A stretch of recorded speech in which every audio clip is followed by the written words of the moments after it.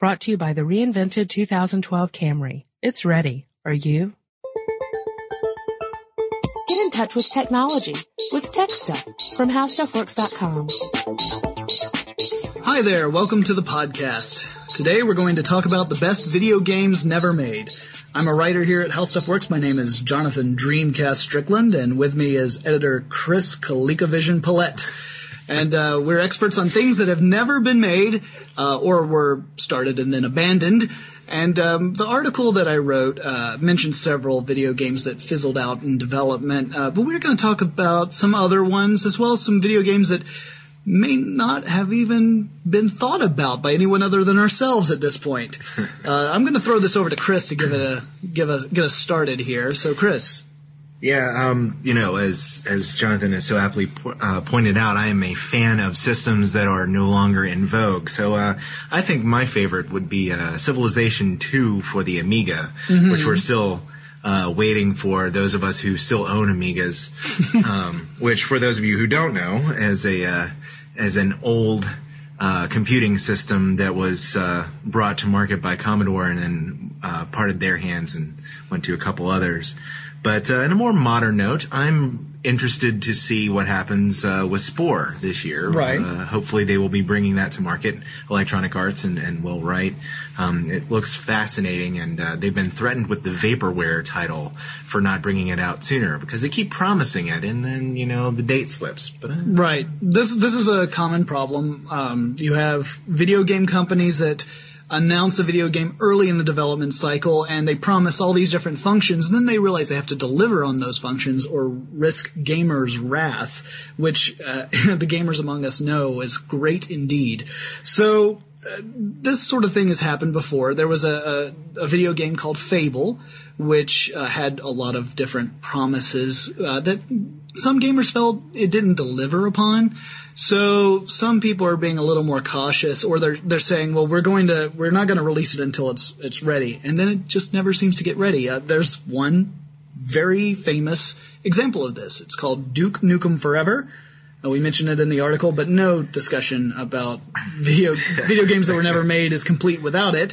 It was first announced more than 10 years ago, and we're still waiting. But 3D Realms says that it's coming. So we'll just have to wait and see, I guess. Maybe another 10 years. Who knows? They just want to get it right. Right. So do you have a favorite? A favorite video game that's never made? Yeah. Well, it's kind of hard to say, isn't it? But I'm a Trekkie. Or Trekker, if that's the politically correct term now. I was very much looking forward to Star Trek Online, which unfortunately has fizzled out. We hope that maybe one day a team will get together and actually deliver on this, but for now, not so much. Well, what about yourself? Do you have a favorite one that's never been made? To tell you the truth, I really haven't. But simply because there are so many that I haven't gotten around to playing yet. Okay. It's there. I have a backlog, quite a stack. Perhaps a better question to ask is are there any video games that you wish someone would make that haven't been mentioned by anyone yet? Well, I was thinking about the possibility of taking an existing franchise and bringing it up to date, maybe with a celebrity endorsement like Dick Cheney's Duck Hunt. Excellent. It's the game where you shoot the other player as opposed to the ducks. Well, you bring that added amount of realism to it. That's fantastic.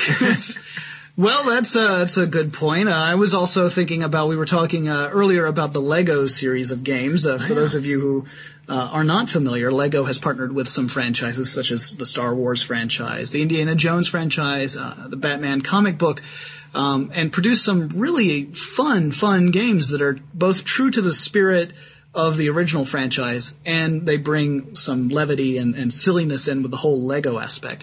And there's some properties that we talked about that might benefit from the Lego treatment. We had the Lego Lord of the Rings. Right, with right. Very tiny Lego hobbits.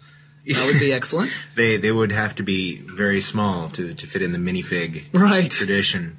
And I suggested to Jonathan, who is a wrestling fan, that we could have a Lego WWE game. When someone gets blown apart in these Lego games, they fall to pieces. So it'd be great to see one of them, the victim of a really spectacular move and watch them splinter into pieces. I'll give you an example. So The Undertaker delivers a tombstone pile driver to John Cena, and then John Cena would split up into tiny little pieces. I would buy this game twice.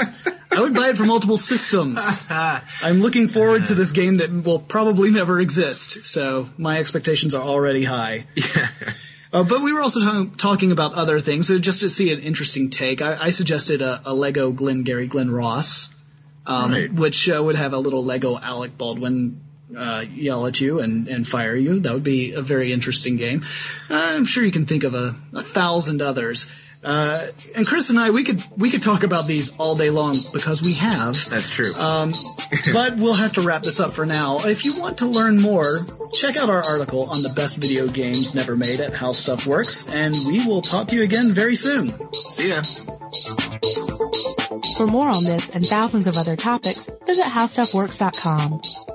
Let us know what you think. Send an email to podcast@howstuffworks.com.